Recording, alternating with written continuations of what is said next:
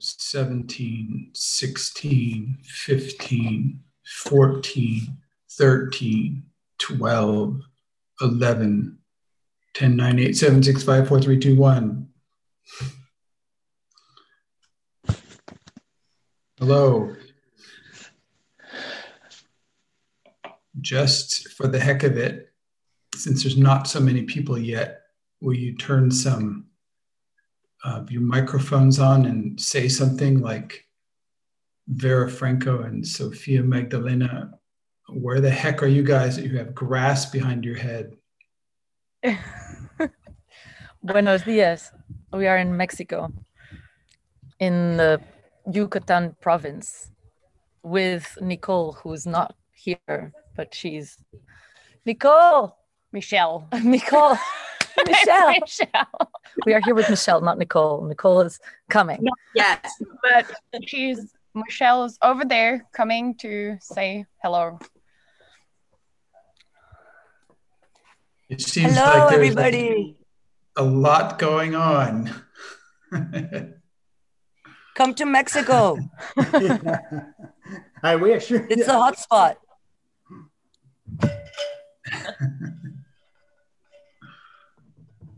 Thank you. Somebody else. We still have a couple minutes before our first 5 minutes are up. Well, I'm Ray, and I'm from Winnipeg, Manitoba, Canada. Hello, Ray. Welcome. Thank you.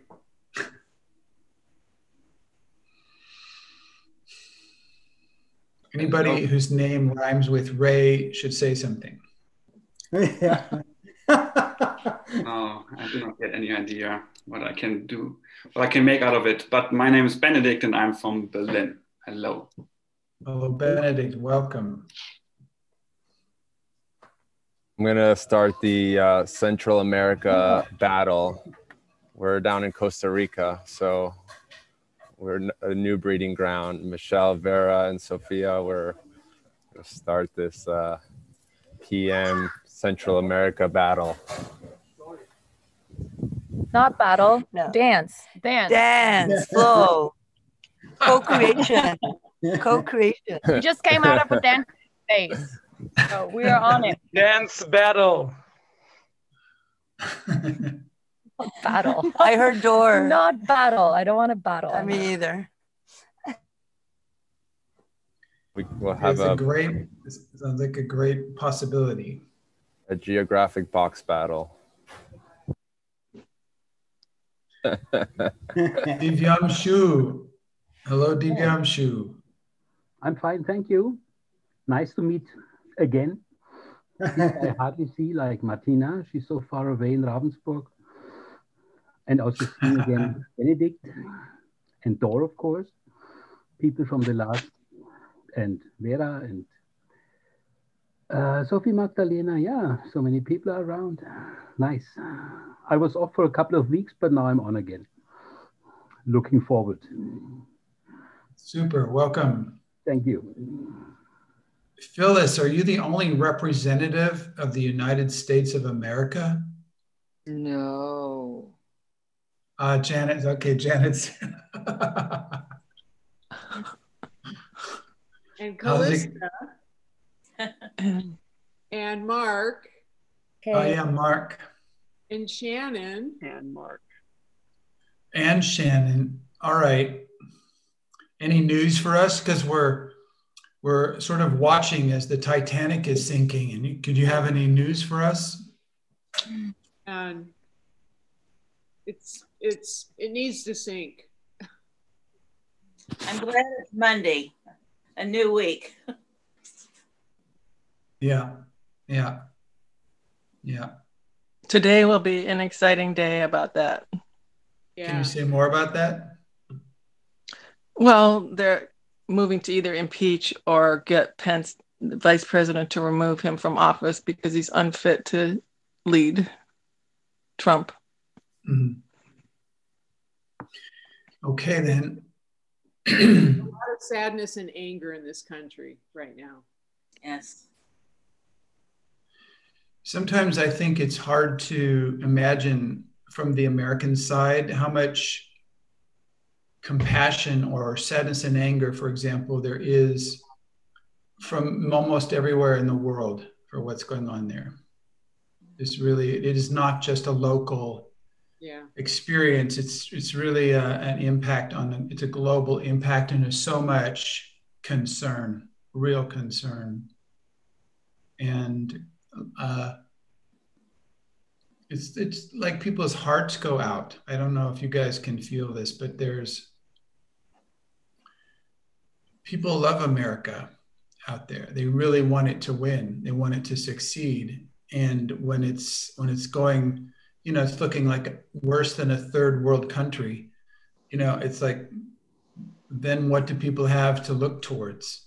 We're losing a hero, or we're losing a role model or something like that. It's painful. It's really shocking. So just, you have to please let it in that there's these concerns from everywhere out here that I've been. People are, ask about it, and they care about it. Yeah.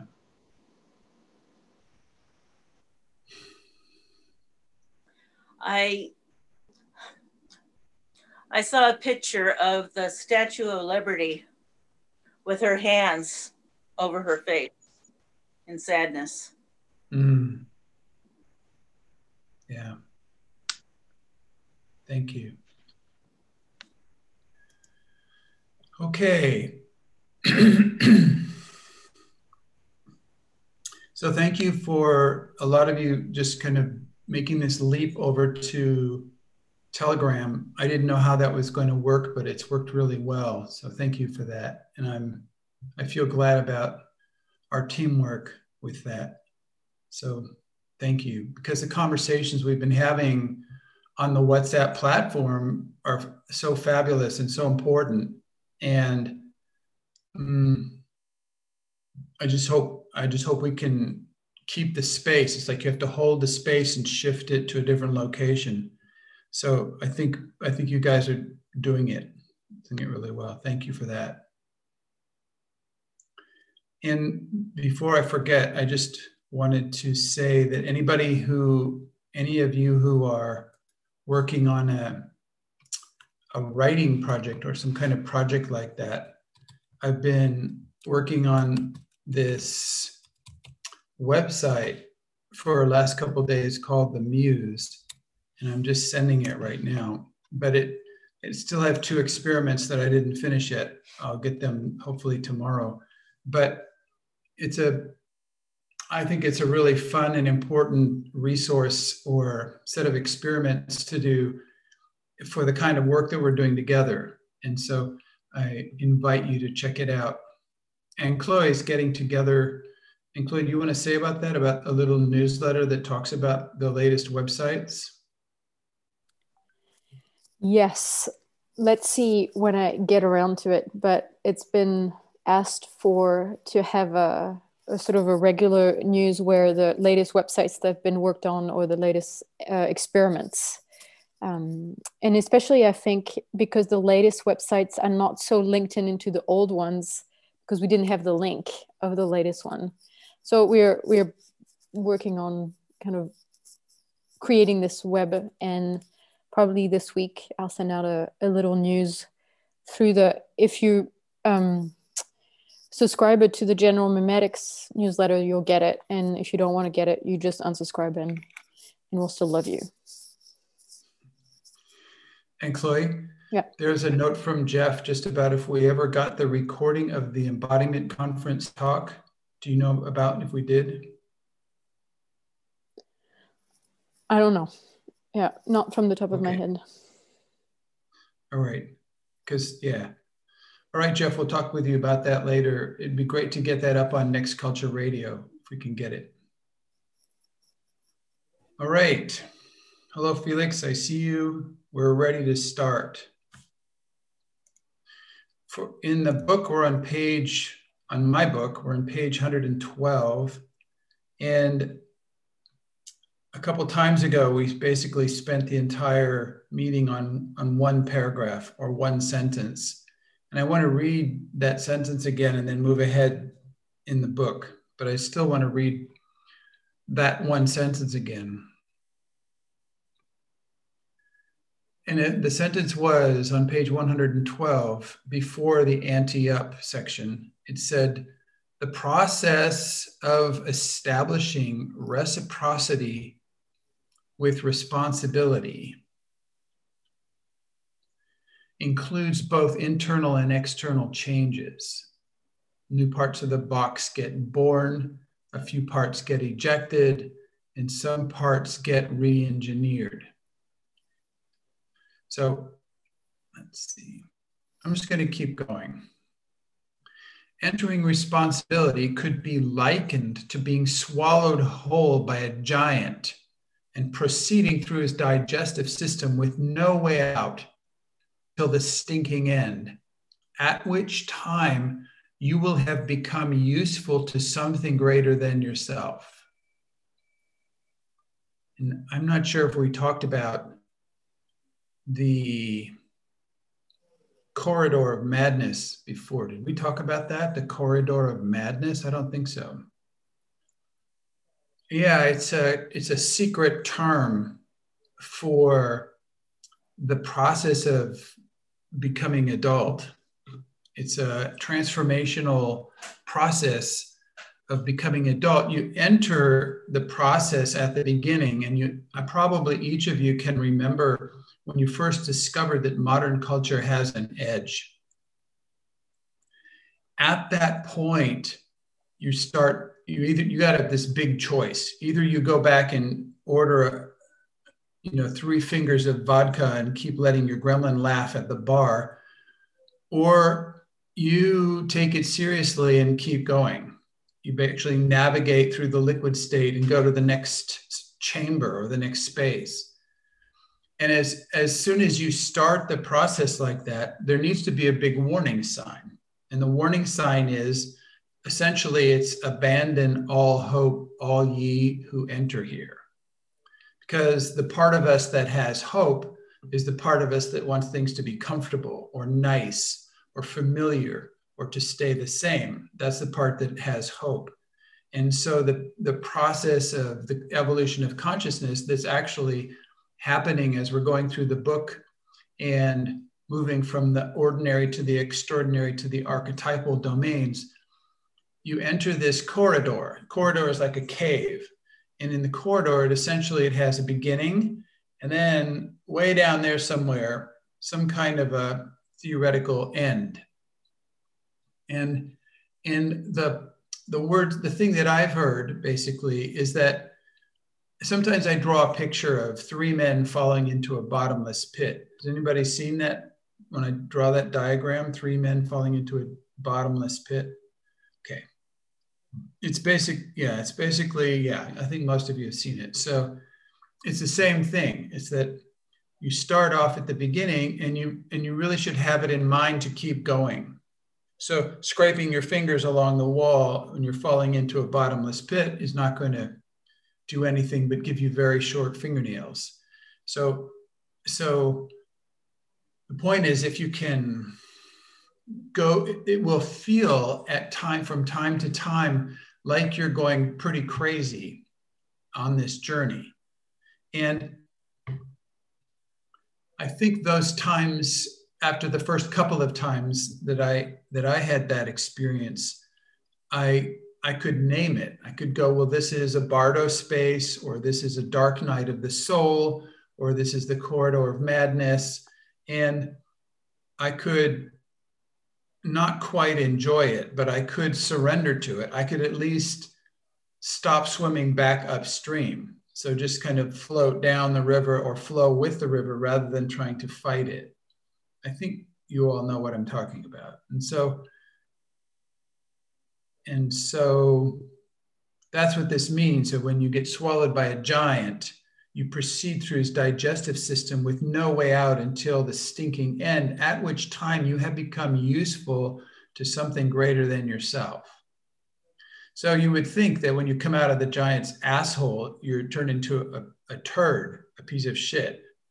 And that's true for the giant. So you've already served the giant. But the poop, poop is precious stuff. It's the stuff that makes soil good. It's the stuff that's a home for worms and compost, and it's so fertile. And so even in, for example, if you look at a goldfish tank, you'll see that you put flakes, and there's some fish that swim up to the top and eat the fish flakes that are floating at the top. And then there's the fish that eat the flakes while they're floating halfway down the middle. And then there's fish that basically don't eat the fish flakes at all. They wait for the other fish to eat the fish flakes, and then they eat the poop from the fish that ate the fish flakes. And that's their food.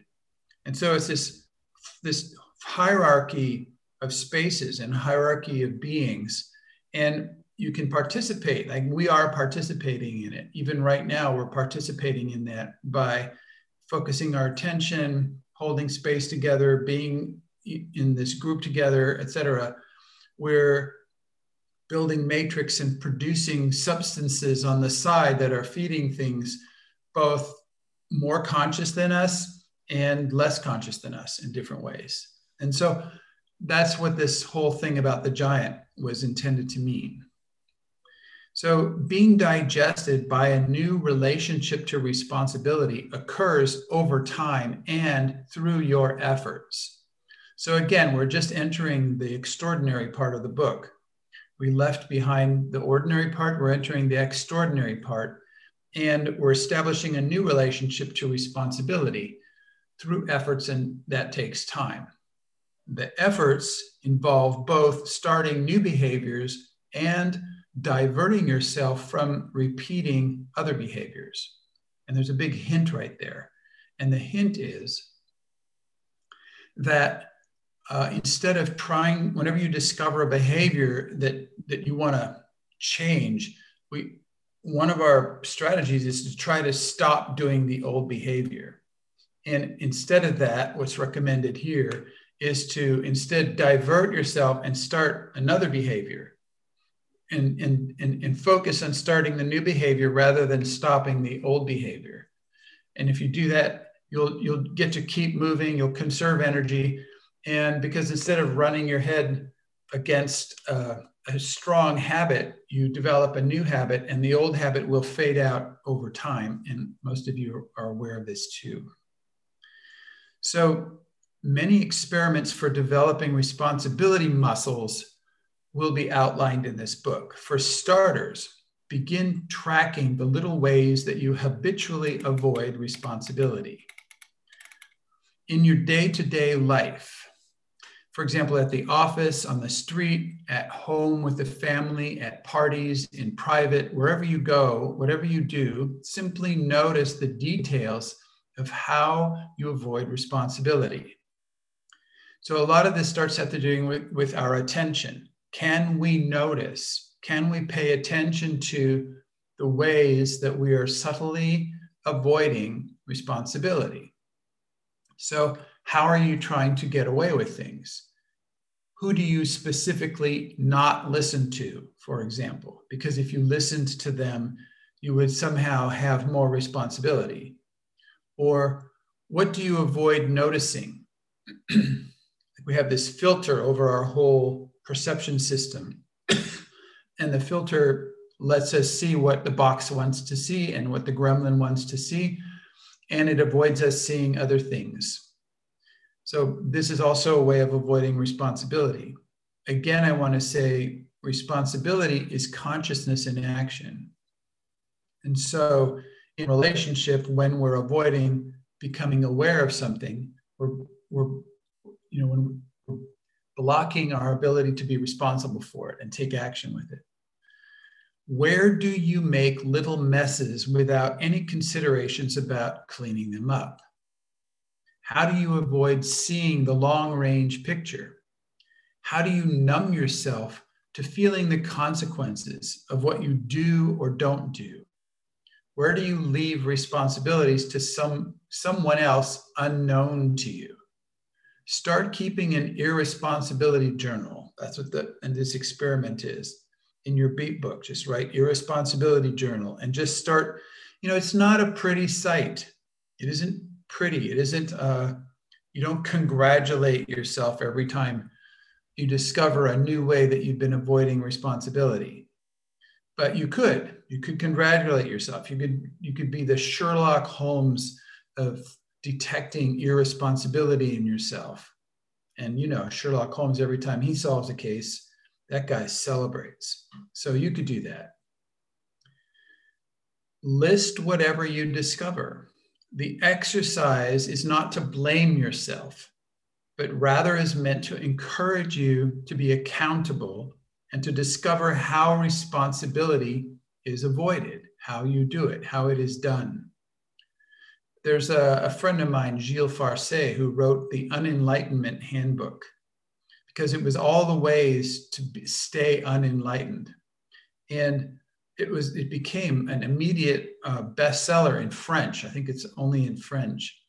And so you could write a bestseller. It's like it's like the irresponsibility handbook, and all the ways that people can avoid responsibility.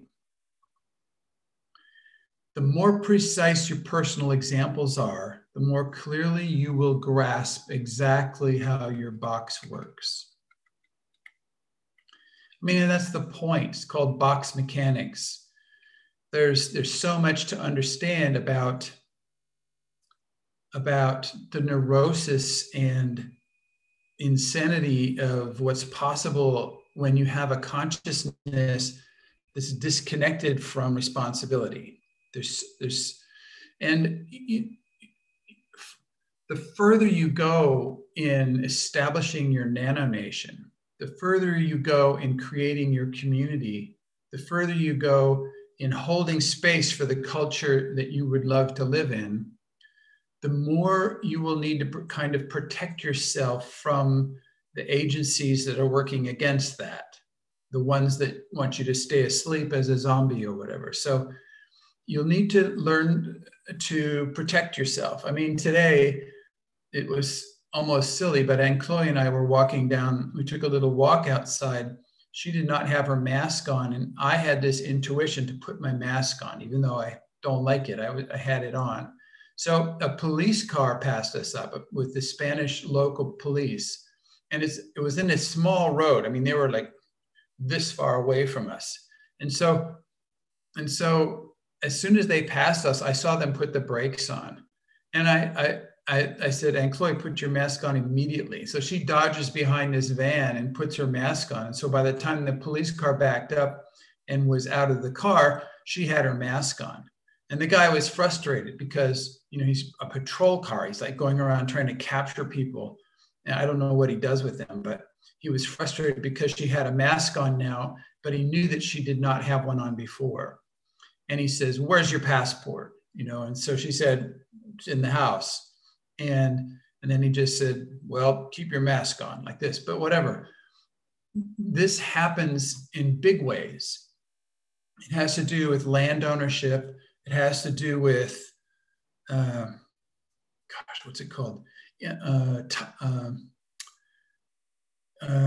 don't have the word right now. It has to do with who you are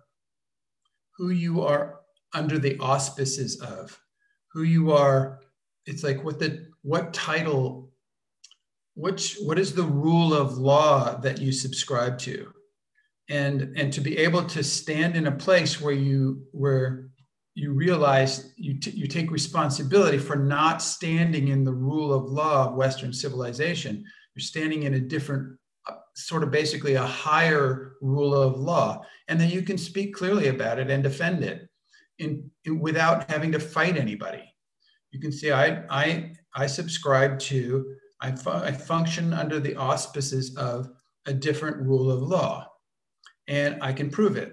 And so I'm reading a book right now called Sand Talk by Tyson Yunkaporta.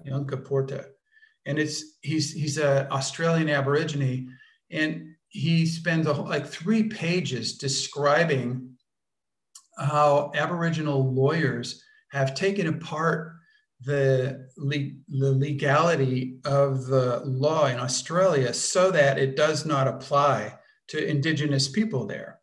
And but the connection between systems that he describes is infallible. That it includes how the trees that were cut or burned down change the weather that goes into the water that goes into the dam, which when it does or does not go into the mud flats, provides for certain moths that can grow in the mud flats that serve certain birds that come and eat the electrical wires. I mean, the whole thing was completely tied together, and it was so obviously true. I mean, that's the way the world works.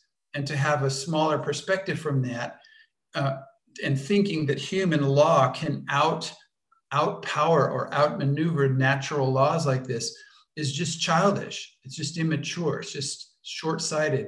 And yet that's what we're expected to subject ourselves to.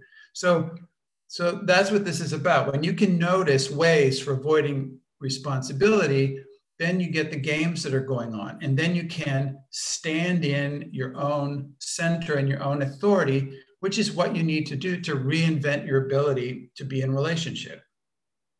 It sounds like a big deal, and it is a big deal, but at the same time, we're designed for this. We're really designed for this. And so the next part is ante-up. This is the next section in the book. It says, the most important ingredient in creating extraordinary human relationship is practice. You do not get practice by reading a book. Practice you get only when you practice. You can practice alone. You can practice in the company of others. You can practice in trainings, in workshops, in weekly meetings, in men's or women's groups, and in many other different circumstances.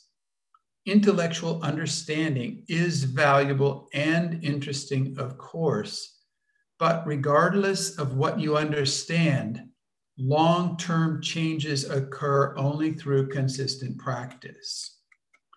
We could have learned many of the skills related to creating extraordinary human relationship as children, but our culture, modern culture, did not provide these skills for us. If we want these skills now, it is within our power to search for them wherever they exist and start regularly practicing them ourselves. So that's why these experiments that we design in our weekly study group, and when you actually do those experiments, it builds up this matrix in you for holding new awareness and new possibilities. So that's practice. So you can start regularly practicing themselves.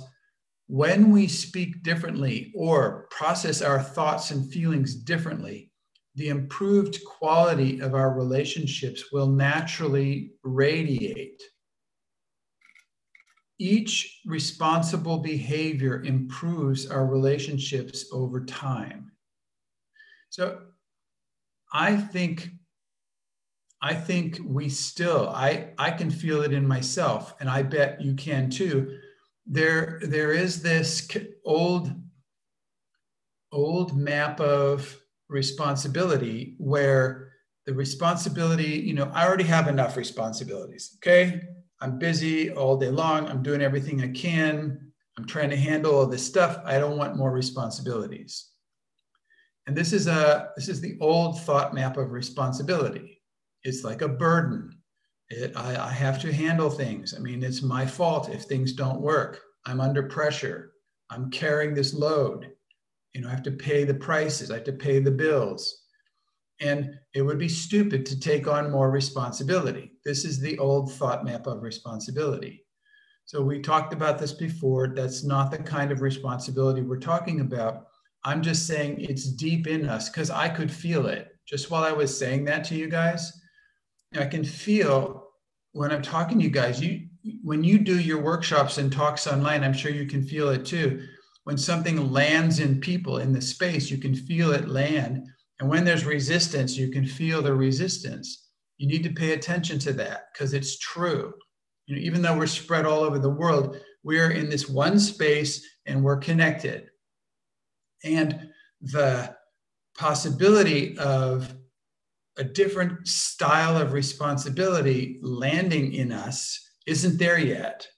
Like we're trying to get into the extraordinary domains. We're trying to do that. And we can feel we have some weight, some baggage. Each of us has some resistance because we're busy. We're sort of overwhelmed. And so oddly enough, or interestingly enough, right, what's staring at me in the book right here is called the map of overwhelm, the thought map of overwhelm. And it's a little box and it says, overwhelm is one of the box's favorite self-defense mechanisms. You get that?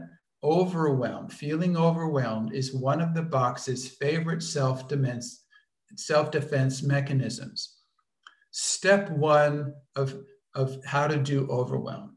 Take on too much. Step two, feel overwhelmed. Step three, stop practicing and experimenting. Step four, go back to normal. Voila, the box wins. Very clever, Mr. Box. So that's what that's all about. So it's, in a way, there's a practice that you can start working with. I call it spinning my energetic body. So we have these 5 bodies. We talked about that before. You have an energetic body that's very close onto your physical body. If you can see the screen behind Ray, it's like a rainbow, a circular rainbow like that. And you can imagine that that's the kind of thing that's around you. And you just start spinning that. You just spin it. I usually spin it this way, clockwise. When I look down, it's clockwise. So it goes about this fast. It isn't very fast. You don't have to spin it very fast. If you spin it too fast, you just get dizzy or uncentered. But you can just spin your energetic body. And then when this pressure from, oh my God, this is too much, it's too much responsibility, it's too much work, I already have enough. You can feel that story start to come up.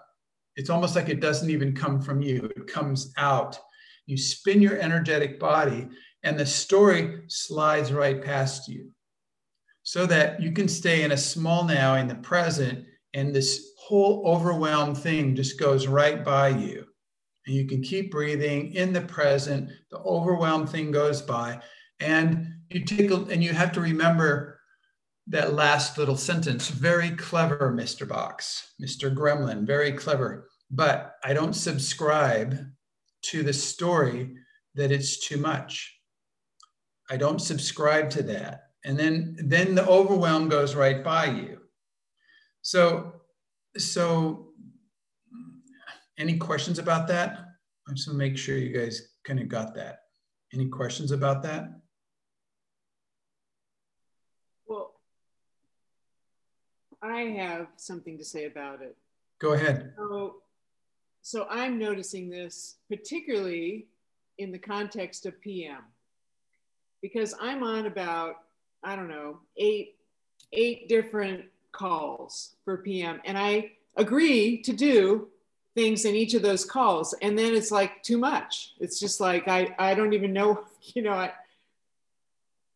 it might either that or it's my box, because I forget what I agreed to do. It's like in the moment I'm really involved and a participant, and then I go on to the next call and I agree to do something else.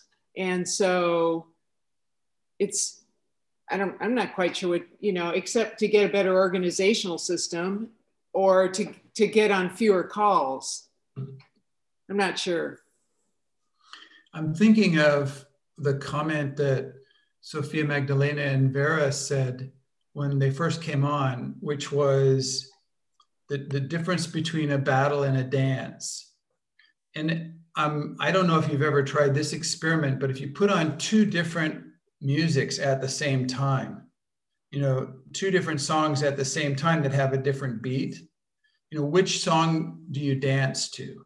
It's horrible. I don't know, has anybody ever done that? I mean, I haven't even done it. Christina, what was it like? Chaos. it's very expanding the box, because you tried the whole time to listen to just one beat and concentrate on it, but then you hear something else from the other song, I did it, and I got so many impulses at the same time in my body that I felt like I'm going crazy, like arms there, leg there, but it only works if you really use very contradicting music, all classical and metal or something like this. Thank you. Yeah, and so the proposal would be just listen to one dance at a time, one music at a time. And so I'm not sure, Phyllis, about the exact details that you're talking about, but the overwhelm might come from trying to listen to both at the same time. Like, oh my God, I should be doing that and I'm doing this. And so then you're trying to do both at the same time, and then you just can't do either one actually.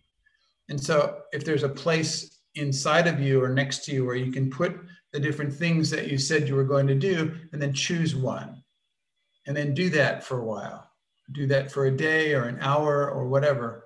And so that you get to choose what you dance to, what kind of music you dance to, without trying to dance to more than one at the same time. It's another example of expanding your now, because we can only do, or I can only do what I can do right now in front of me. So my right side is a door. There's a door over here, and it has a handle on it. So I don't know if you can see the handle. Where is it? Yeah. So I can't do anything with this door until it's locked. I mean, the door is shut. But if I can't go through the door until I'm at the door. I can't go through the door until I open the door. I can't open the door until I put my hand on the handle and move it. And then I can open the door. So this is really physics. It's really like that. And you can use the same kind of an example in the things that you're talking about with having multiple possibilities. Because the better you get at possibility management, the more possibilities you're going to have. In fact, one of the biggest possibilities you'll need to start exercising is the skill of killing possibilities. It's like you become so open and so accessible to new possibilities that you've got too many things to choose from. It's like too many. It's like you go to a restaurant and they hand you this menu about the size of the Encyclopedia Britannica. So you starve to death before you even get halfway through reading the menu. And so this is what happens if you're a possibility manager. One of the skills you need to learn right up front is killing possibility. It's just, it's really and you have to be able to learn to feel sad and also scared or angry, but sad especially, that when you kill a possibility, you may never get it again. When you say no or turn something off or wrap up a space, there's appropriate to feel sad and to grieve its loss, to let that possibility go. Somebody needs to write a song about let that possibility go, something like that. To write a song about it. But and Chloe? I want to also offer a possibility for Phyllis about all those different calls and practices. And it's you can choose one or two practices. And what I've noticed when I've done that is that even if I'm in all those groups, is that there's a different listening and a different sort of purpose or space in each group. And so even if I choose only one practice from one of the group, my sharing about the insight or what I get from that practice will be different in each group. And I realized that doing a practice and then sharing in a group, it's a way of being connected with the group. And so I had also this thing of, well, I'm going to take on all those practices so I will be connected with them through that. And so instead of taking all the practices, you can share out of one or two practice that you've picked, particularly what can that group listen, or what is that space that like the insight will be different, will come out differently. And I found that much more deepening than widening.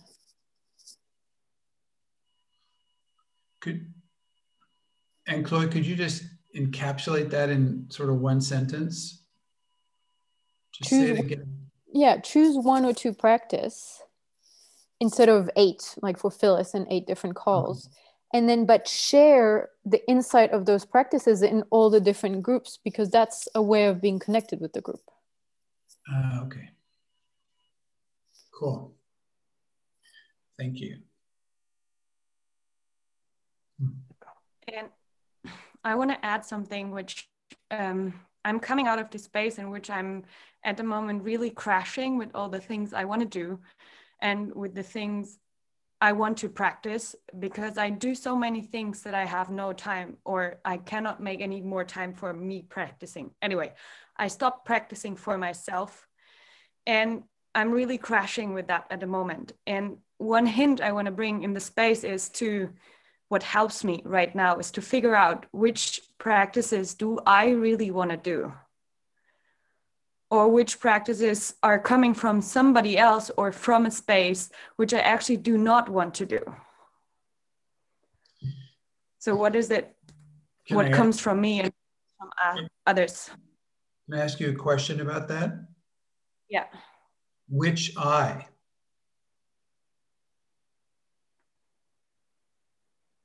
I didn't get the question. Would you please? When you say ask? Which practice do I want to do? Which I is choosing?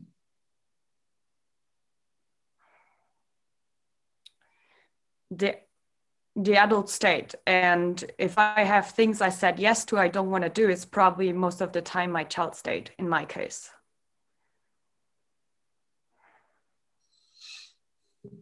Trying to be a good person, trying to do it a good student thing. Mm-hmm. So that can help when one of us is choosing a practice or an experiment or to do something. It's the question, okay, which I is committing to that? Is it the child? Is it the gremlin? Is it the part of the box that's the good girl or good boy? You know, which part makes the promise? I mean, yes. You know, there's not much difference between possibility management and learning to play the violin in terms of when you first pick up the violin, it's a very strange object, and it's delicate and it squeaks and there's breakable parts on it, and you can't imagine hardly even making music with it. It's rubbing the strings across the hair, or the hair across the strings. And so you start and everything's weird about it. There's no even frets, you know, where you put your fingers, there isn't even little markers where you're supposed to put your fingers. You have to find it, you have to build it in your body where to put your fingers to make the right sounds. And so this is just like possibility management. You have to look at maps and distinctions and processes and tools and possibility stone and where's your voice blaster and who's got your sword of clarity now, where's your gremlin, like all of this stuff. It's like completely outrageous. And then it comes, like you mentioned, Sophia Magdalena, you mentioned the adult ego state. Well, okay, it is quite an achievement to be able to rest in a small now in your adult ego state for 5 minutes before some new thought comes in your head and you have to shoot it, or you know, before somebody comes along and picks their nose and puts it under your table and you're hooked, or like something happens like that. And so, but still, that's kind of like being able to play the violin when you're reading music and play along with the music. You have to play the notes that are on the music. So, but there's a further stage in possibility management, just like there's a further stage with the violin. And it's when you become when you become the violin, when the violin becomes you, when you're functioning in the domain of musical space, and you don't even distinguish between you and the violin. It's like the violin or the music plays you. It comes out of its own accord, and it isn't even on paper. It doesn't have to be. And so, I mean, this is the process that we're on. This is the corridor of madness. This is the path, and it doesn't happen in each. It doesn't happen in each skill all at the same time. So at the same time that you become skilled in one skill, you can be a baby in a just beginning a new skill. So you're both a baby and an adult and a possibilitator. You know, all at the same. You have these multiple levels in every different kind of skill area. And so trying to do it right just collapses. Trying to have it balanced, work-life balance, have a work-life balance. It just doesn't work like that. It's a dance. And so the dancing part of it has to do with, well, do you even like to dance? You might not even like to dance. You know, maybe your ankles hurt, or you're afraid of stepping on somebody's toe, or I don't know. You don't like wiggling certain parts of your body. I don't know. I mean, this whole thing of becoming functional, like becoming elegantly of service to your archetypal lineage demands getting off it with regards to doing it well or doing it perfectly or being excellent in everything. It's like we have to give it up. At the same time, we're working for building skills. We're trying to have conversations that are difficult or impossible or delicate or sensitive, deep inner conversations to share. How can you be intimate with somebody unless you can take apart your own barriers? How do you take apart your own barriers without fighting somebody or giving up or getting sick or collapsing? Like, how do you take your defenses down? How do you get present enough with somebody to say hello without killing them with expectations or assumptions or conclusions or projections? Or how do you do that? And so it's this dance thing. And so, I'm so glad we asked questions along the way.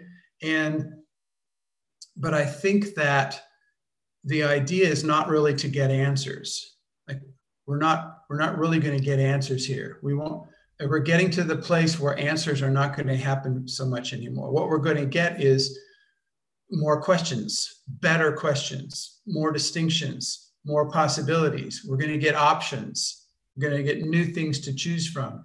So this is where we're going when we get into the extraordinary part, and it will continue even in the archetypal part. But I just want to say, it's so clear we've left behind the ordinary and we're working into the extraordinary, and that the game changes. So So thank you, Phyllis, for the question. Is there somebody else needing to say something right now?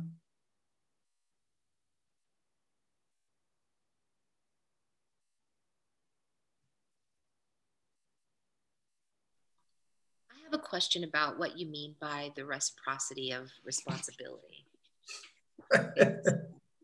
The process of establishing reciprocity with responsibility. What does that mean, Clinton? We're designed, the universe is responsible. Do you get that? Like I said, I cannot open the door without being at the door. If I put a piece of litter on the ground, it's going to stay there until I pick it up or the wind blows it away or it decomposes. It's going to stay there. So the world works like that. If I make a promise and I do not keep my promise, there are consequences, even if it's an insinuated promise or a small promise. If I don't take a stand for myself, there's nobody taking a stand for me, because nobody can take responsibility for myself. So the reciprocity is, it's a mechanical relationship between me and the world of responsibility until I become responsibility. So when I move, something responsible moves. That's the reciprocity. The universe. So when I make a promise and I keep my promise, and I make another promise and I keep that promise, and I say I will do something and I do it, and I do it within the time, and I do it with no mess that somebody else has to clean up, it establishes a one-to-one connection between my word in this case and what's going to happen, until the point of like almost by saying it, it happens. And then there's this there's this equal and equal back and forth relationship between me and the world, and you're starting to enter the extraordinary and archetypal domains then. And if you do not have that, you don't have the coin of the realm. You will not function in the extraordinary worlds. It won't work. Does that help? Something like that? Yes, thank you. Okay. And Ingrid said something like, this is extraordinarily hopeless. And Ingrid, I don't know what you mean by that, but this is good news actually, because you have to start imagine what hope is. You know, hope is this fantasy world. Hope is this child's play. Hope is dreamland. Hope is like a drug-induced coma. You know, it's like thinking that something could possibly happen without having to pay for it or to cause it to happen or clean up the mess. It's like Santa Claus is real. This is hope. And so the world actually does not become less sweet when you don't have hope. And that's something to think about. If you know, let's say, excuse me, I was going to think of an example about some woman who's with a guy for a long time who doesn't really understand what she wants or is talking about. And let's say you wanted that to change, or you're hoping that that would change. And so, you know, in our imagination, we can imagine like one of these, the Cinderella and the Huntsman, or the kind of magical fairy tale where something comes along and some casts a spell or breaks a spell, and the man wakes up and becomes the thing that we fell in love with many decades ago. And it was just dormant because of this spell, and all of a sudden everything becomes right again. Okay, it's easy for us to imagine something like that. I don't think it works that way, though. You know, you can hope yourself to death in a way, and then you're a walking dead person because you live in this zone of hopefulness. And so, becoming hopeless is an invitation. It's to find the places where you are thinking that hope is going to save the day, and let the air out of the bubble, like let it shrink down. Like if you have this bubble zone between you and the world and it's hope, then you don't have a one-to-one, this correspondence. You don't have that, the correlation to responsibility that we were just talking about, because there's this buffer zone of hope. But if you puncture the balloon and let the hope fade out, and then all of a sudden you have this unbuffered connection with what's really going on. It may be at first shocking. It may be at first not what you wanted, but you're on it then. When it moves, you move. When you move, it moves. And then you have this possibility, you have some leverage so that you can do experiments, so that you can cause new results by doing new actions.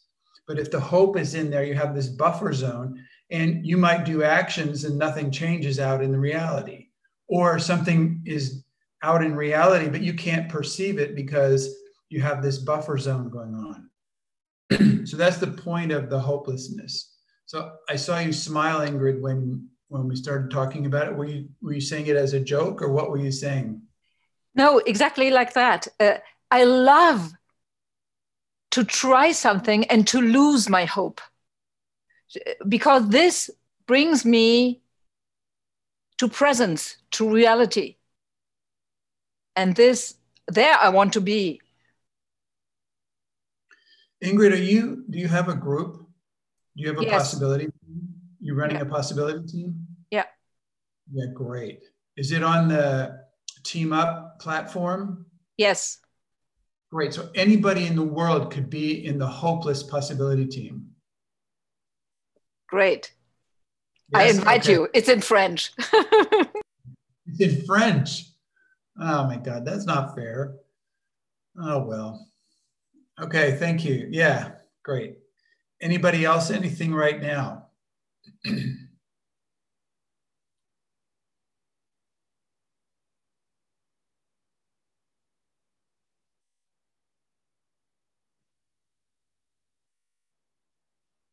See, I used to do it like this. I used to go, anybody else have anything about this right now? Okay, then let's establishing responsibility like that. I used to leave only the space of mind to answer the question. So it's taken me years to be able to, first I would count 10 seconds, and even that wasn't long enough. I really had to feel like we're this organism, and I really have to feel into how the organism, does anybody really need to say anything that's bubbling up from the third dimension in the left quadrangle, and it takes 18 seconds for that thing to come out. So, okay. All right. See, Callista, I knew it. Callista, I knew it.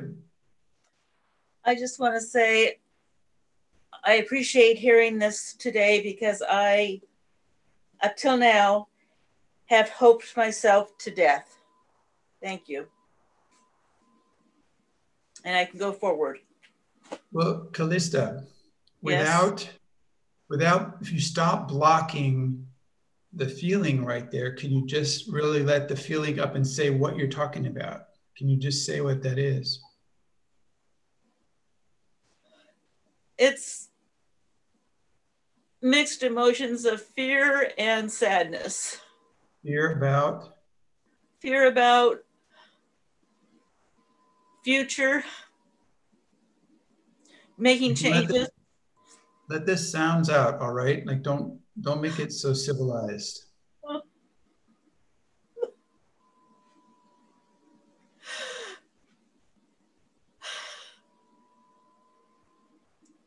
What's the sadness about? Giving up fantasy world and being in the real world.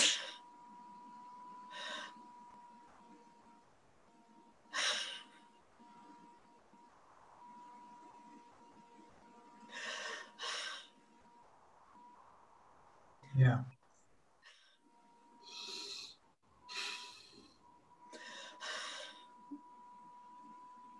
Thank you for sharing that. Thank you. Can you let this in? Can you let this in, Callista? Yes, I will let it in. I let it in.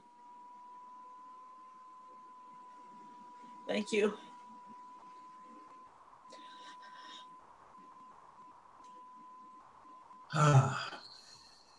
Thank you. Callista wrote a poem that she shared with me this morning.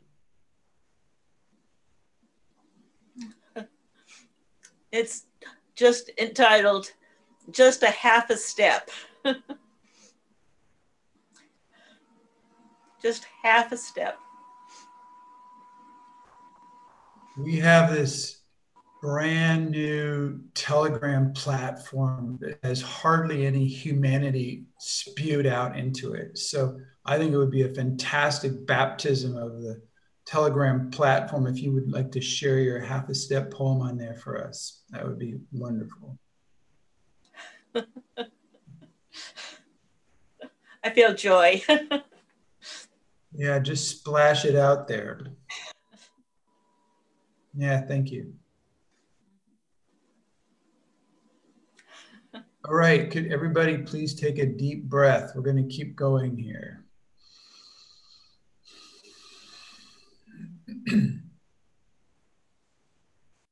I'm reading from the book, Establishing Responsible Adult Attitudes and Actions in Our Repertoire of Behaviors is like paying the ante to get into a poker game. So the ante is what you pay up front before you even get your cards. You pay the money to play the game. You put it on the table. So that's what this is. It's like by establishing responsible adult attitudes and actions, that is what we pay up front. Otherwise, we cannot even start to play the game. Of course, paying the ante does not guarantee that we will win. It just gets us into the game.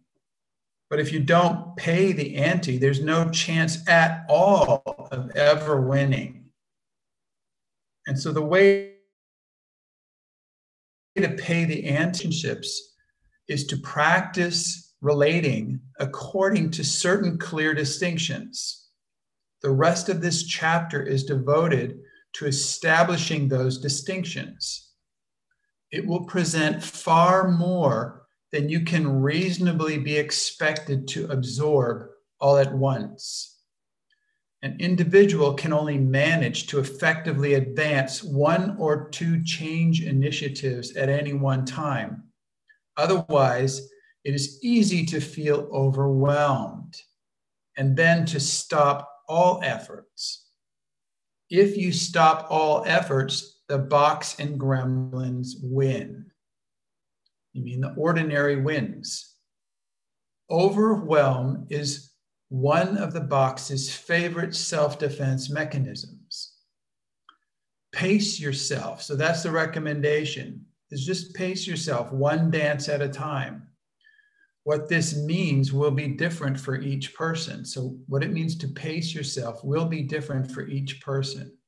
Perhaps you can best pace yourself by first reading all the way through this chapter while making notes all over it about what most interests you, what's most resonant. And then you could go back to those items and start working with them. Or perhaps while reading, you will find 1 or 2 practices that inspire you to take immediate action. In that case, pacing yourself might mean to start experimenting with only those 2 or 3 things, but on a regular basis until it becomes part of you, and then you go on to the next things. Whatever your approach, make the decision now to take persistent baby steps. In terms of change, stable results are more likely to blossom through micro experiments repeatedly practiced over the long run with consistency, rather than through dramatic but sporadic sudden big moves. Here we go. Section 6B, Adult Ego State. Voices in your head. The maps, clarifications, and experiments that follow are each aimed to get you into the adult ego state. Quote unquote, adult ego state. As we have previously noted, Dr. Eric Berne labeled 3 ego states or boxes that we use throughout our days and our nights: the parent, the adult, and the child ego state. So since this book was written, we've discovered 3 more ego states. So another additional ego state is the gremlin ego state. So when you are in an ego state, yeah, thank you, Aunt Chloe. When you are in an ego state, you are identified with the ideas, beliefs, attitudes, and behaviors of that character.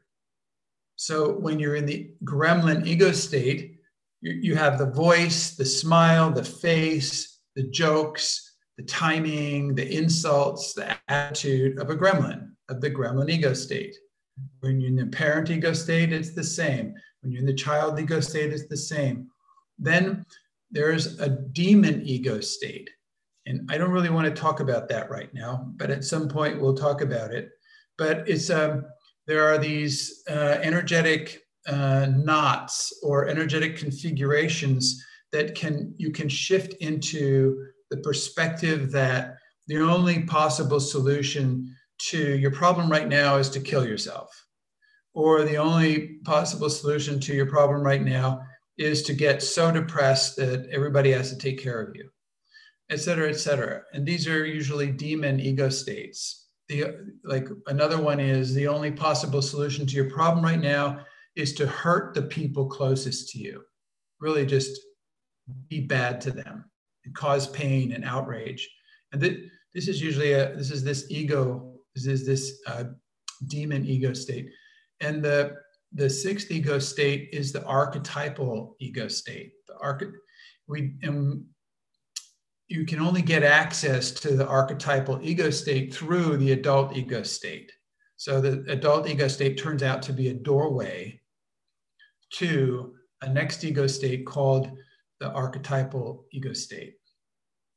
What is a baby step practice to exit the demon ego state? One of them is to read Spark 135. Thank you, Anne Chloe. That's a beginning. That's a good beginning. And do those experiments. That's a great beginning. Cool. Yay, team.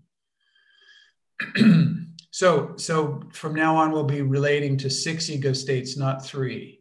Okay. And we're standing, of course, on the shoulders of Dr. Eric Berne because he identified what an ego state is, but it's insufficient to think there's just parent, adult, and child ego states because the rest of these are ego states also. Can I add something to Mark? Yes, go ahead. One practice that might be interesting or useful for you, Mark, and for other people is this making categories of your identities.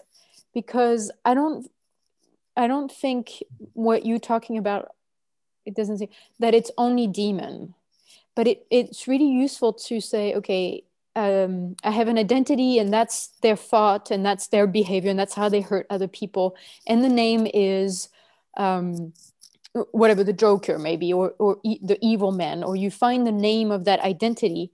And then there's another identity that is about hurting yourself, for example. And then you can describe it. Just find the characteristic, the voices, the vocabulary, the strategy, and to have sort of this map of the ecology inside of you, and just to have this, okay, I'm in this identity right now, and I'm in this identity. And I would say it's not really about getting out of it. When you're in it, just be in it and just find out the characteristic and don't beat yourself up for being in that identity. Thank you.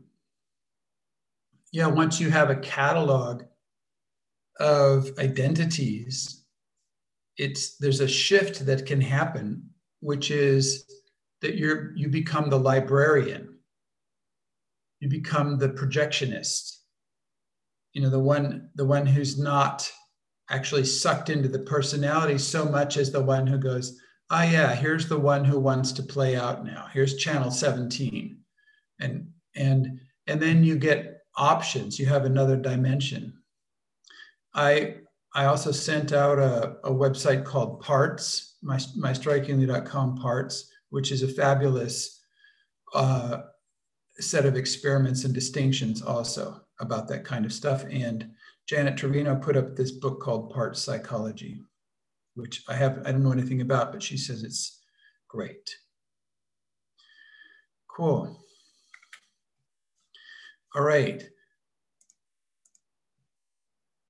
So let us review. Here we will explore the adult ego state. Let us review. When identified with the parent ego state in our mind, we hear either nurturing parent or critical parent voices that give affirming or denying opinions about ourselves, about other people, or about what to do to survive in a situation like this with people like them. But our parent ego state voices are not our voice. These voices came from other people, perhaps from past authority figures like parents, teachers, relatives, TV commercials from corporations, religions, political activists or politicians, for example. These voices can come from all kinds of external places.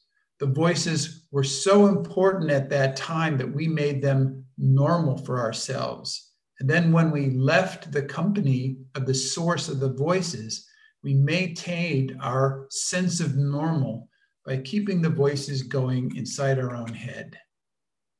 If you listen to those voices at all, or grant any of those voices credibility in your life, you are giving your power away to the authority that was long ago imagined to exist behind those voices. To create extraordinary human relationship, you will need to take your power back from that authority and from those voices. You will need to have your own voice. Realizing that the praising or blaming parent ego state voices. So remember, even though when you have the voice going in your head that's going, I'm so cool, I'm the best, I'm better, I'm faster, I know more, I got this, they don't get it. All these voices are just as much bullshit as the ones that say, I'm not good enough, I'll never make it, they're better than me, I don't belong here, nobody loves me. They're all voices and they're all crap. It's just incredible. But so those appraising voices and the blaming voices are not your voice. Realizing that does not make the voices go away. The voices can persist senselessly for years, simply from the momentum of habit, like a broken CD player, mechanically repeating the same track over and over again without purpose. Quite boring, especially for anyone forced to listen to you repeat what you hear the voices say. So imagine the people around you having to listen to you say the same thing over that you said already. If you think those old voices are useful, think again. Voices do not make you good or bad, responsible or irresponsible. Voices cannot protect you or harm you.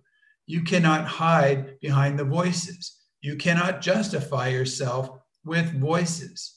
You cannot blame the voices. Voices are completely irrelevant. It is what you do or do not do that matters. Results are stark, naked, and voiceless. The results do not lie. The comments, judgments, and opinions that come from the voices are not even yours. So you may as well get rid of the voices, but how? Dealing with voices becomes quite simple when you use your voice blaster.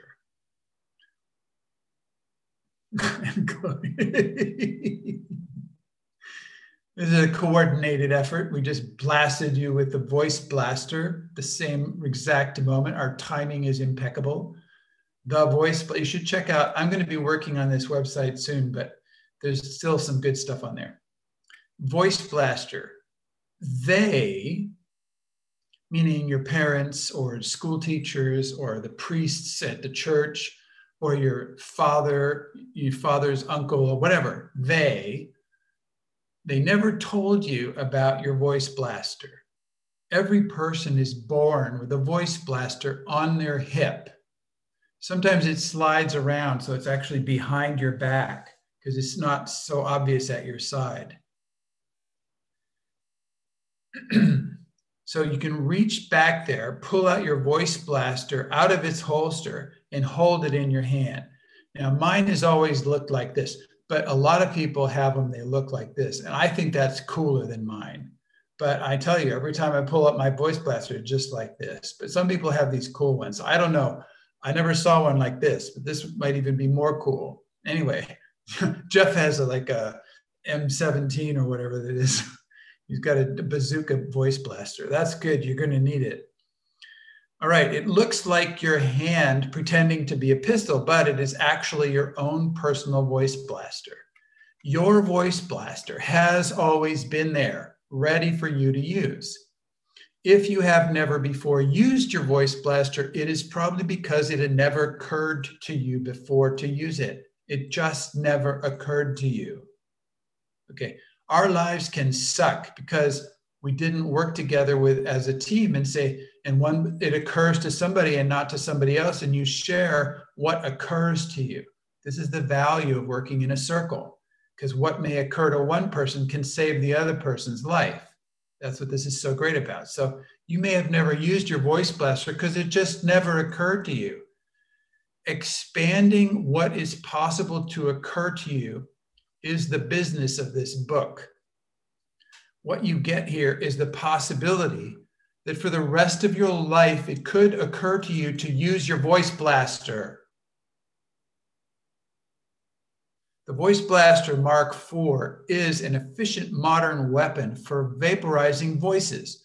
The blaster holds an infinite number of charges, so you never run out of ammunition. And a blast from the Voice Blaster never misses its target. Here are your Voice Blaster operating instructions. Shoot first, ask questions later. Shoot quickly in the direction of the voice, which is never inside of your head. It's always flying around like some butterfly vampire thing that's coming up closer. Boom! You blow it away.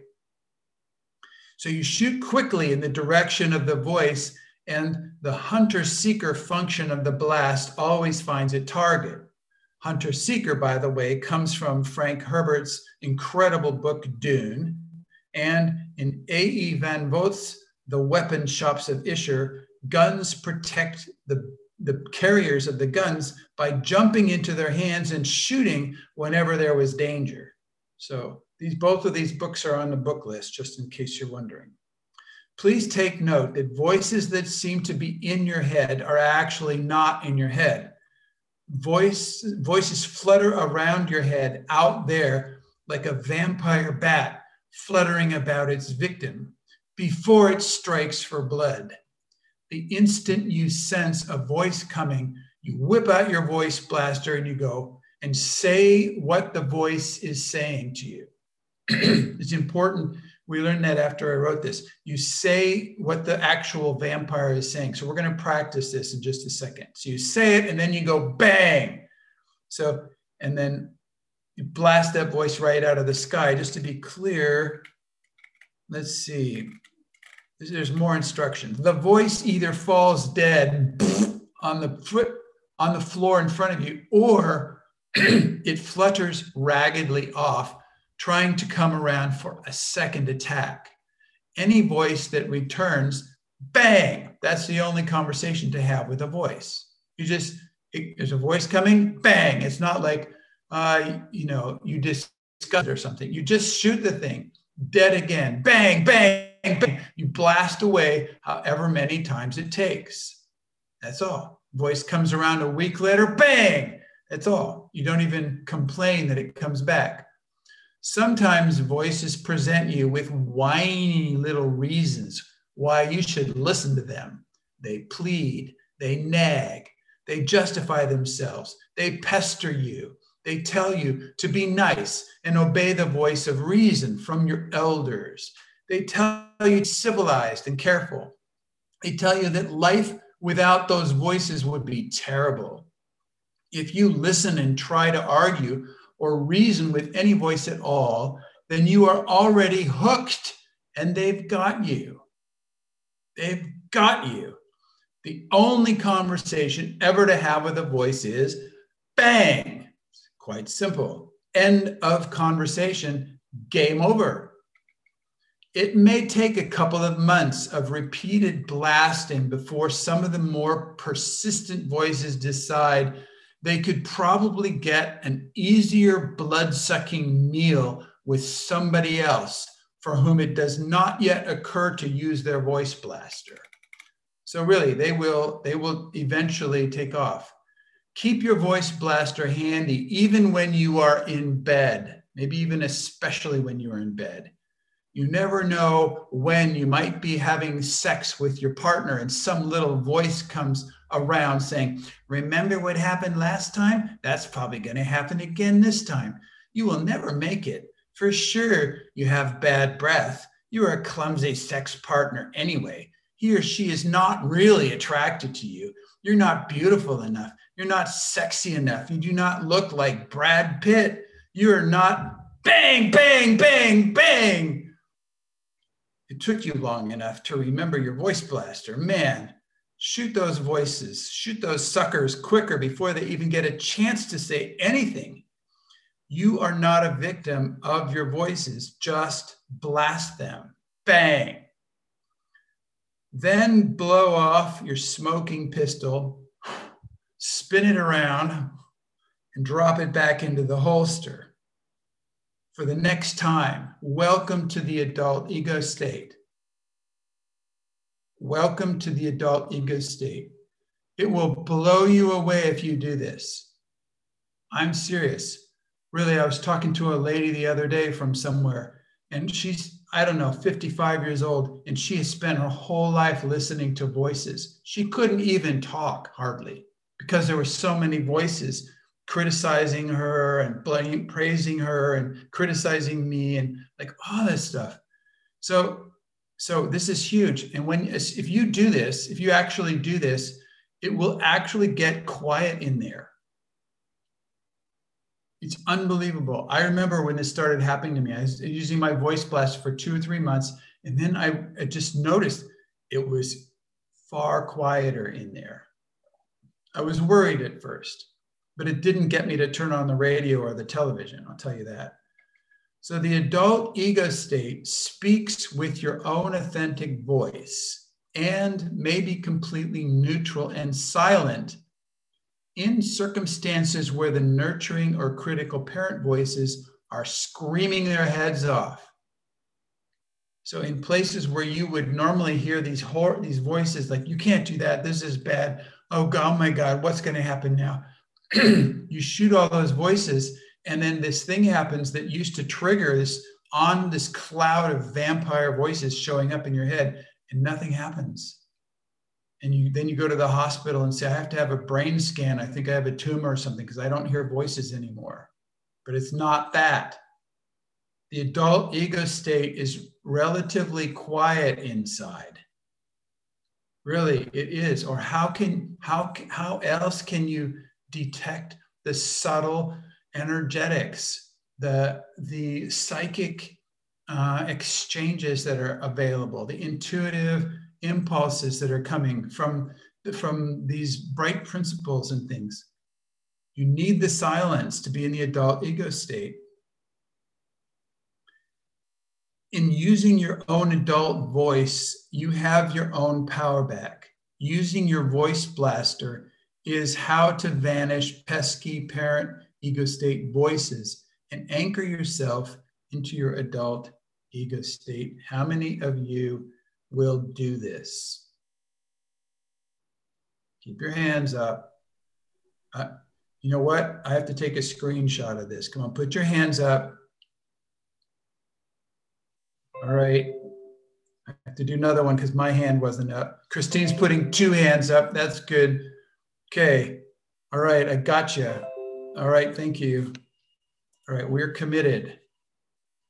Okay. You know, when the voices, when those things die, they turn into fertilizer in the earth. So the earth needs fertilizer. Jeff, go ahead. I'm having a hard time distinguishing between the voices and emotions. And I have a hunch that they're intimately linked, and that shooting it dead is just gonna be like a phoenix that will rise from the ashes. And I'd like to hear your comments or experiments on that, if you have any. Yes, thank you. It's actually, the answer is going to come in the next section, which is childhood, is the child ego state. So, because it's exactly true what you're saying. You don't want to shoot emotions. You cannot shoot emotions. And sometimes emotions have stories. So really the difference is between voices and stories. So try to start working on that. This is the distinction between, so a story always has the word is in it somehow. Yeah, but sort of voices oftentimes. So let's see. The purpose of a voice has to do that it comes from an external authority figure. Okay, it comes from a belief system, a should, a must, a have to, a you cannot, this is not okay, it's not approved. It comes from an external authority figure. You have to do it this way. Buy Mac computers. This is an external voice. These are like believe in Allah, vote Republican, buy Nestle chocolate. All these things are voices in our head. Okay, right. They come from an external authority figure. Emotion, the stories that come from emotions have a different purpose. And the purpose is usually a victim-y one. It's like it's as you might expect to come from a child. It's hopeless. Like the purpose is you got to help me, or it's too big for me, or you're always hurting me, or like doing a tantrum kind of thing. You can't make me, or I'm being left out. Like kind of these. It has this childish purpose of trying to get attention or trying to control the adults. It's like there's a big difference between a simple voice, which doesn't have much life in it, and also, and the stories that from the child ego state have this whole other purpose. And Chloe just flashed up the reactivity website. And Jeff, you might want to, I don't know if you studied that, but that's really amazingly powerful in terms of where these things come from and how to tell the difference. And I'm just checking the time right now. I would like to just kind of pause for a minute. We've been hitting this pretty hard and heavy. Does anybody, so when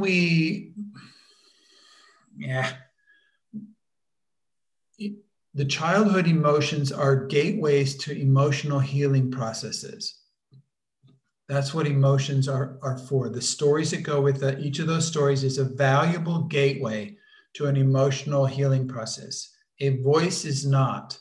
A voice is an opinion or a command or an instruction or a power game. But the stories, the voice of the story is a gateway. It has a whole story behind it, a cause, a purpose, and it's a precious doorway to go into to have an emotional healing process.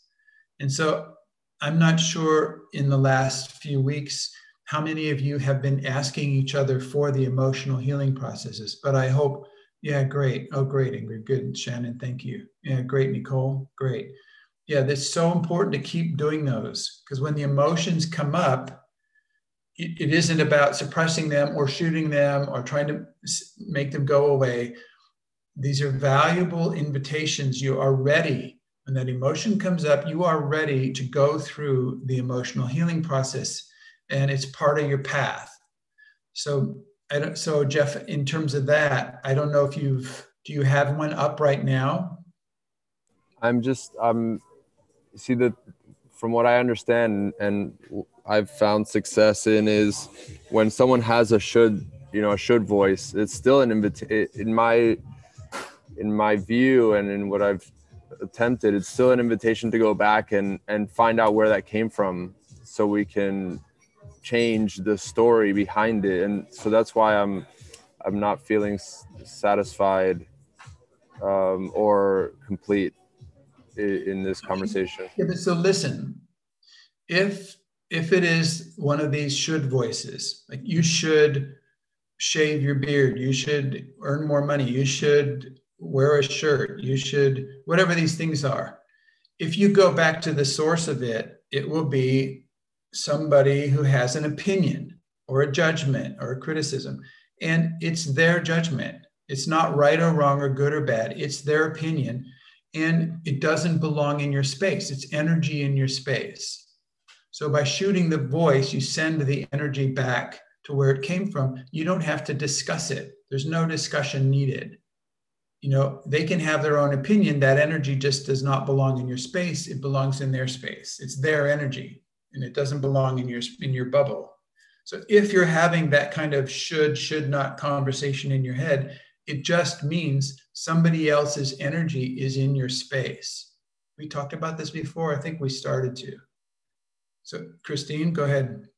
And if you follow it back and even further back, it can lead to more and more trigger sentence, and then you going into the demon ego state. Okay. And it can pull you down into the swamp very quickly. So it's better just to shoot it, because this is also in a discussion, but on an energetical level. Okay. So you're talking to the thing behind your parents or behind the church or behind the government, whatever. Yes. That's what you're talking about? Okay. Yes. Yeah. Yeah. And so, Jeff, I'm trusting what you're saying, in terms of, it is not so, it can be, you have to do work to distinguish between if it's just a voice you shoot or an invitation for an emotional healing process. And so my question for you, Jeff, is what are you asking for support to do emotional healing processes? Yeah, I mean, that's my commitment in this space and elsewhere is to hold space for emotional healing processes. I'm trying to deepen my distinctions here, so I can better navigate. And yeah, this concept when you use the voice blaster, it's always a really fun analogy. But then I think about, okay, if you shoot it, it's gonna die. But then they always seem to come back. So we haven't really solved for the voice. We've just put it away for now, so we can do what we need to do. But then my sense is that there's an opportunity to sort of write that voice down somewhere and then go back to it, because even though it might take you down into the swamp, when you go down, hit rock bottom, you go deeper and go really work to create a different result, not the same result over and over. Anytime it comes up, I just shoot it and it's gone, and then it comes back again. So I'm more interested in finding ways to make it, go away. It's interesting because I asked you a different question. I must have misinterpreted the question. I asked you if you have been asking for and getting support with your own emotional healing processes from people in this team. I have been using my teammate who's here with me to do emotional healing processes. You mean Gisela? Gisela, who has hopped off the call. Yeah. Just if you want to do an experiment, I would encourage you to reach out to some of these people, because they would add a different foundation for that work for you. And it would be I would just suggest it. Thank you, I will. Cool. Did you have one now that you wanted to arrange for?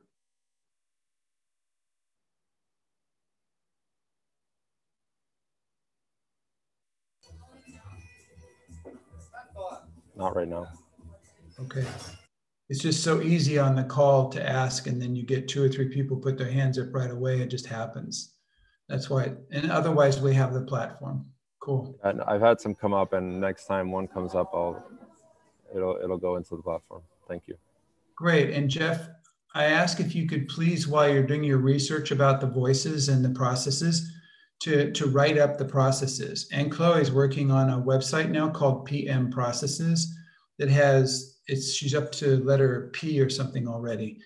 And she's been making available on a platform where we can share with each other these processes that we've discovered that are so powerful for healing and transformation. And so it's all copyleft stuff. So there's even a form on there, a blank form that you can just download and copy and write into, and then get them to Anne Chloe, and she can put them up on the website. So it's just called PM Processes. but anyway, thanks for researching that stuff. Thank you.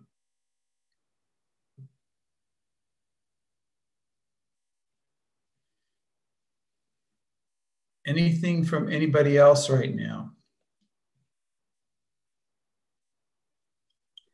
I found that using my voice blaster, one of the juicy parts that I didn't hear in this call yet is like about after the bang to like be in the silence, like really hear it, like get that energetic kind of imprint. Yeah, thank you.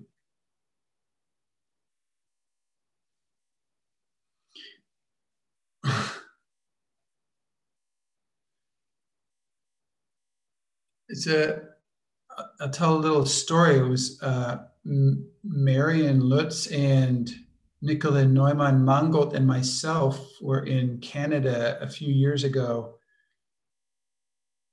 at a workshop, a week-long workshop on theater. It was not theater of the absurd, but it's transformational theater workshop. And he was the space holder was doing a process, and Marion was on the stage, and he had a character come up on the stage with Marion to represent her mother, or anyway, it was a mother-daughter situation. And so the mother came up with these voices, these external voices, and they were insane. I mean, they had this insanity kind of quality to them, as you can imagine. And Marion, knowing about the voice blaster, she just pulls out her voice blaster and goes bang. And the actor, the woman who was role playing the mom, fell down on the stage. And then it was quiet. And people were really amazed that it was possible to just end the conversation that way. Because, it's not like you're really pulling out a gun and shooting your mother. It's these voices that you've been carrying around in your head all these years. And so, but the only person who could not handle it was the trainer of the theater procedure, because he had a whole different idea or concept about how it should be. And so he basically said, you can't do that. You can't do that. And he went out like Frankenstein, and he brought the dead mother back to life, who was this monster, who then chased Marion all around the whole auditorium because the monster was already dead. It was Frankenstein. So she was shooting at it, bang, bang, and the thing wouldn't die. It turns into a whole high drama of low drama proportions. So, but it's a surprisingly effective thing. It just didn't work when the space holder wouldn't allow it to happen. So, but I still like the guy anyway. Anything else from anybody else right now? Otherwise I would keep reading.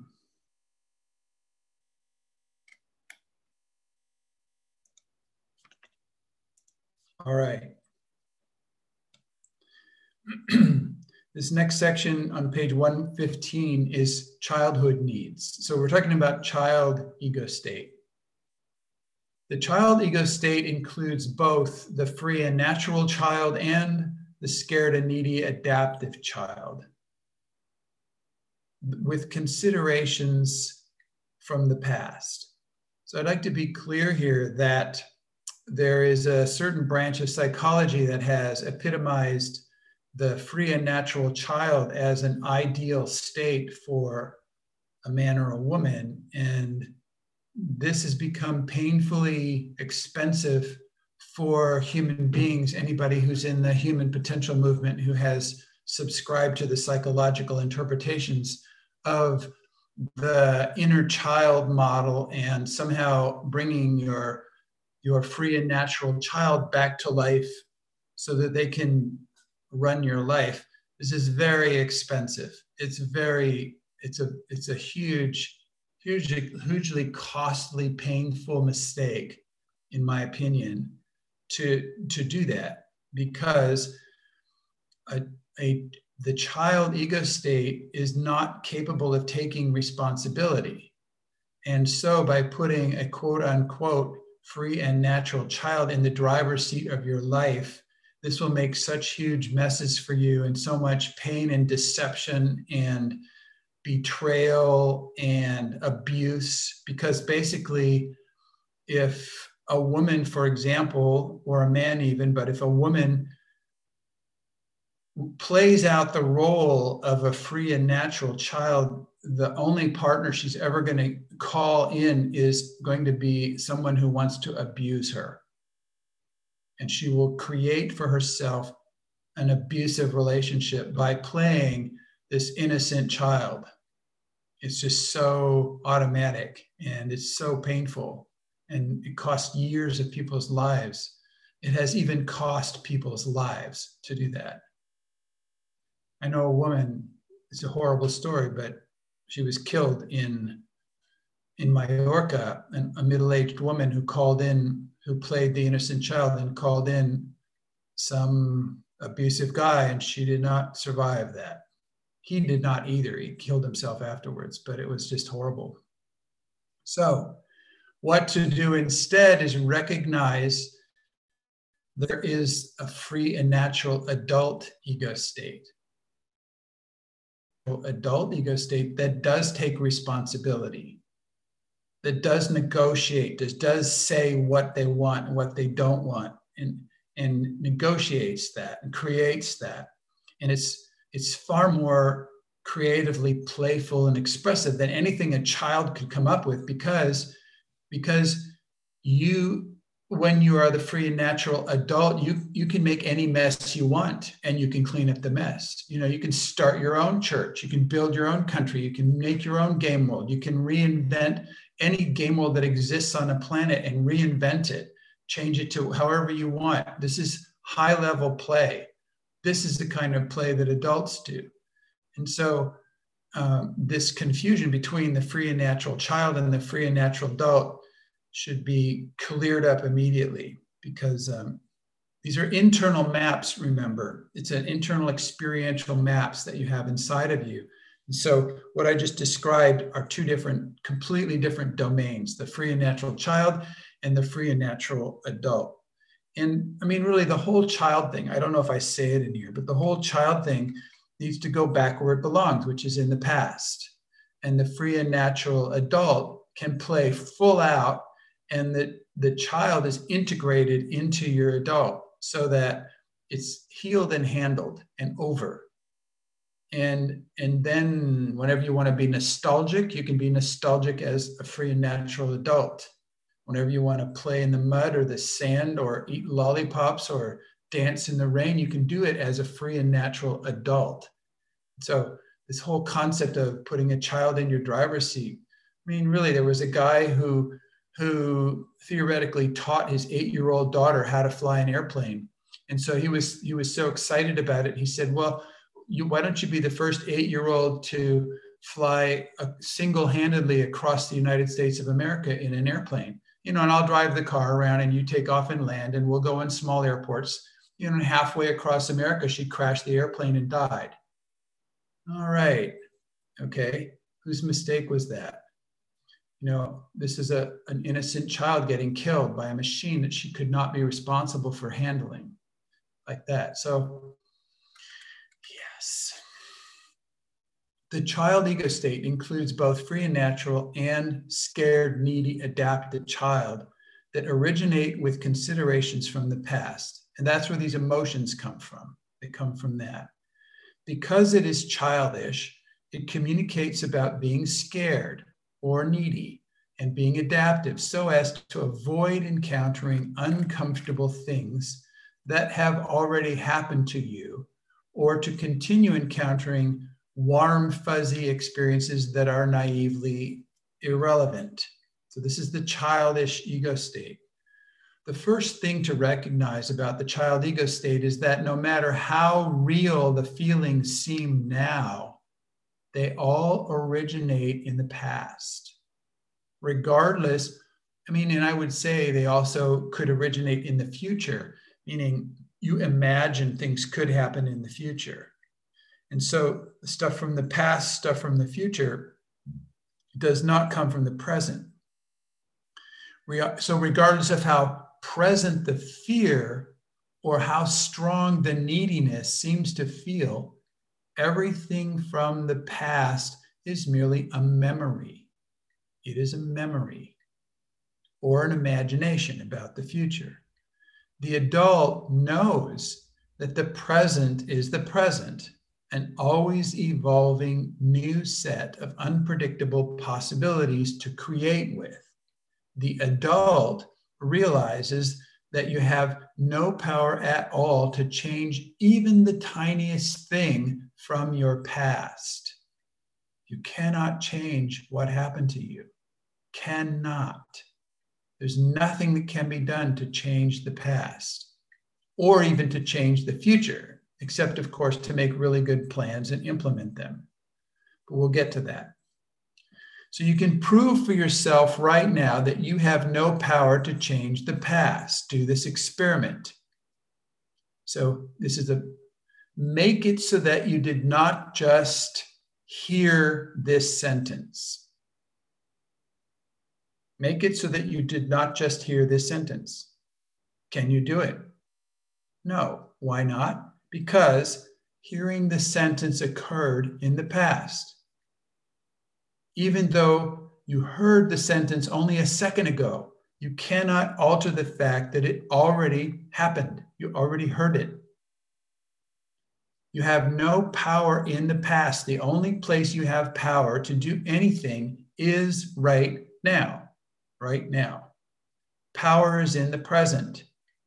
How much time and energy have you spent trying to make things different in your past? Really think about it. How much time and energy have you tried to change your past, fix the past, repair the past? You know, over and over and over you think about it. If I just did that, if they just did this, if only this didn't happen, if only I would have done this instead. All this stuff about the past where they have zero power. Trying to re-have a conversation in a better way, you know, wishing that you had made a different decision, trying to find a solution to a problem that you had a long time ago. It is silly, actually, that we try to change the past, but we do it. And what we get for our efforts is ordinary human relationship. We get ordinary human relationship out of that. When we were children, our parents were busy. Toward us, perhaps, they were being authoritarian or being anti-authoritarian or trying out some other parenting fad. The results were that some of our childhood needs were not met. Some of our childhood needs were not met. We sometimes can feel the void left from these unmet needs in our day-to-day life. Do you ever experience that? You have this like, I didn't get enough of this, or that didn't happen enough. And you have this memory, you have this, you notice that your unmet needs from childhood were not met, and you still feel that, okay? We experience an aching space in our being, deep, wide, unfulfilled. This aching emptiness comes from unfulfilled needs in the child ego state, from the childhood, from the past. And I've learned something since this also. That empty feeling is, how many can feel that? If you just sit there for a second, you can feel this void inside of you, this like vacuum, this kind of empty, dark, usually dark void, okay? What I've learned a few years ago was that space of emptiness is a precious source of nothingness that we have inside of ourselves. You can use that nothingness inside of yourself as a creation source, as a source out of which you can create. So what is in that space? Could somebody answer?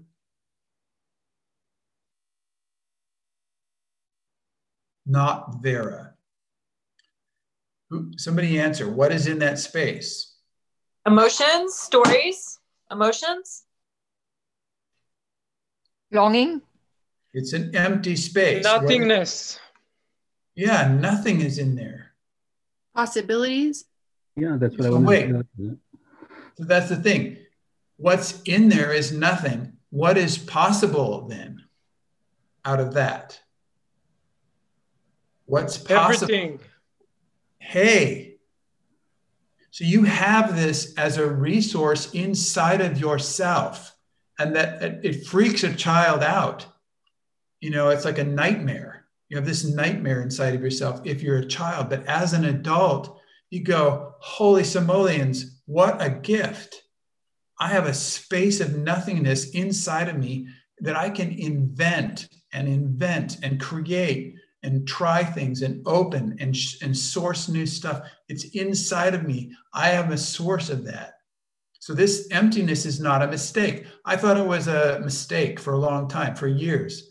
But I don't know, 3 or 4 years ago, I figured out, hey, this is really a treasure. This emptiness, that void, the void in there, you can breathe in there.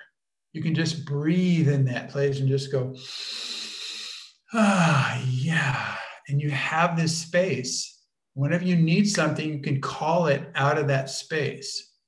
It's a fabulous resource. So that's a great experiment to try, just to get it, that as an adult, that space is precious. So sometimes before this conversation, you probably have looked to your partner to fill the void. You know, if you just talked to me enough, you just listened to me enough, if you just hugged me enough, if you just loved me enough, you know, you could fill this void. If you gave me enough attention, you know, you never give me enough attention. You know, the void is still there. Give me more attention. Okay, more. Give me, I need all your attention. I need all your attention enough for me. I need more. I need somebody who can give me even more attention than you. Anybody ever have this kind of thing going on? Trying to get people's attention and stuff to fill the void. Okay. See, but you know, it is not his or her job to fill the void. No amount of chocolate chip ice cream can fill that void. We seek, you know, did you ever open a refrigerator? You're standing in front of the refrigerator and there's nothing in the refrigerator that can help. Okay, that's the void that you're talking about. It's the void looking in the refrigerator. There's nothing in there. You've tried it, probably. I have anyway. I've tried it. You know, just take everything out of the refrigerator and eat as much as you can. It didn't help. Okay. So we seek for approval and acceptance and recognition and rewards and successes and honors, you know, trophies, glamorous attention to fill this hole. And nothing works. Nothing suffices. The emptiness remains. Well, there is some bad news and some good news about this aching emptiness. The bad news is this: your childhood needs, those unfulfilled childhood needs, they will never be fulfilled. Ever. All that stuff that happened to you, all those things you didn't get, that you wanted, that you missed, that you think other kids got, you're never going to get those filled, ever. Your parents and teachers and brothers and sisters are never going to come to you and hug you and say, you did a great job. We love you totally. It is never going to happen. That is the bad news. And here's the good news about this aching emptiness inside. Here's the good news. Your childhood needs will never be fulfilled.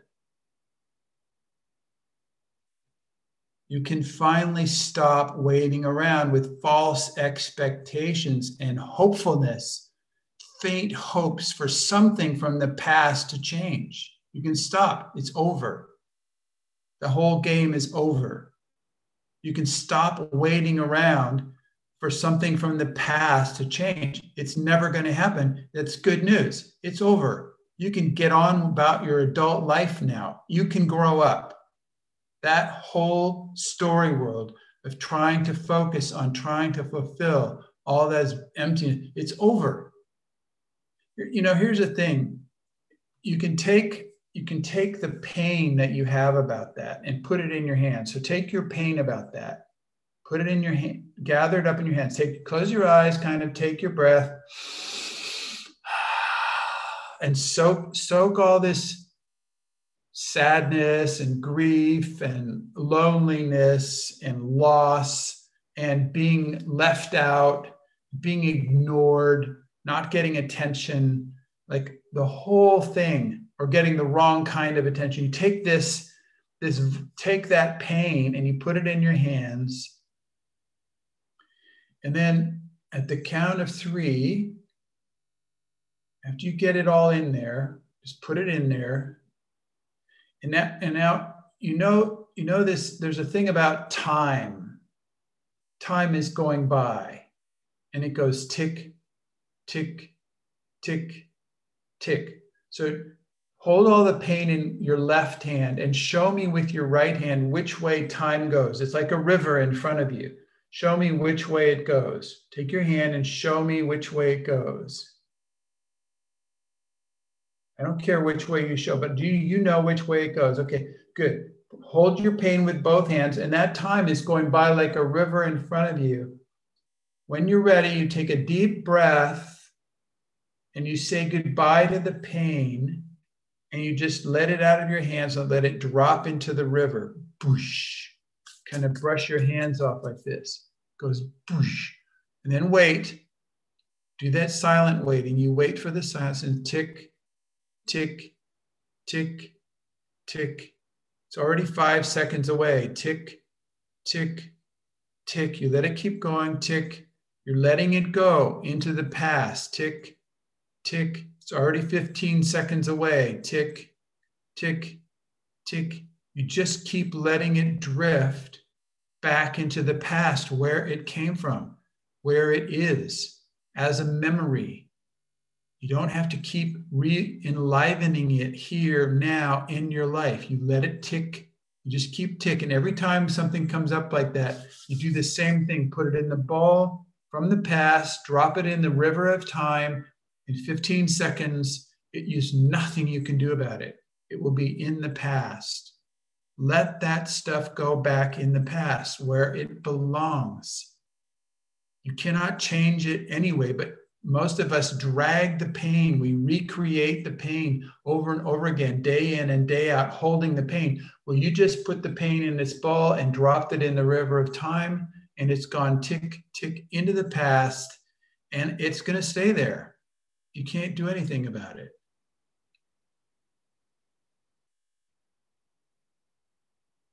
And you can feel now it's already 2 minutes in the past.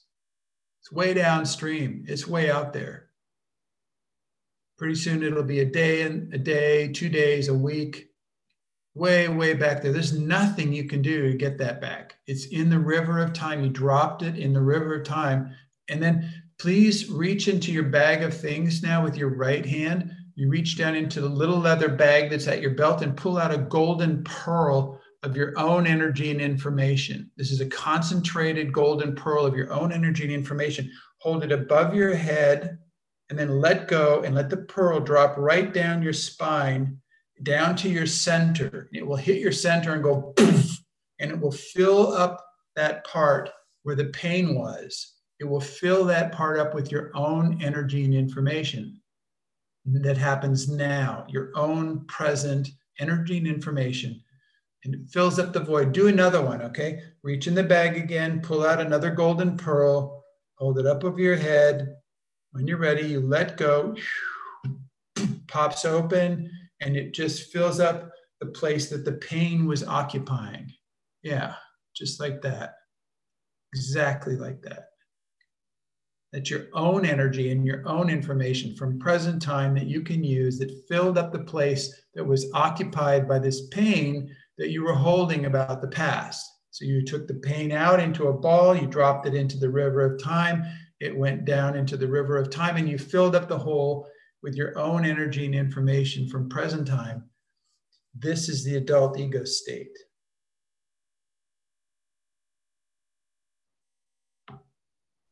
Thank you, Clinton. You're welcome. Wow.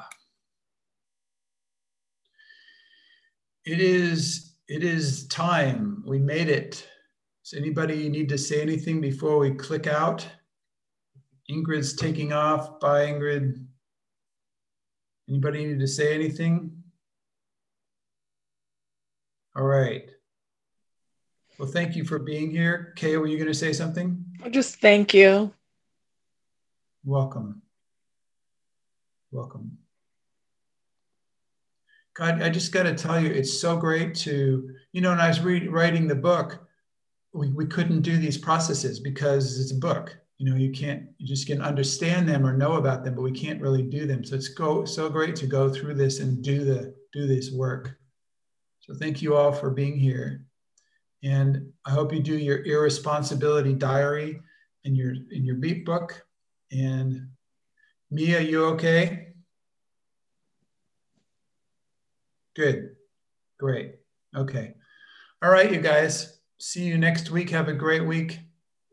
Take care of yourselves. Be good to your gremlin because nobody else is. And have a good time. Bye-bye. Thank you.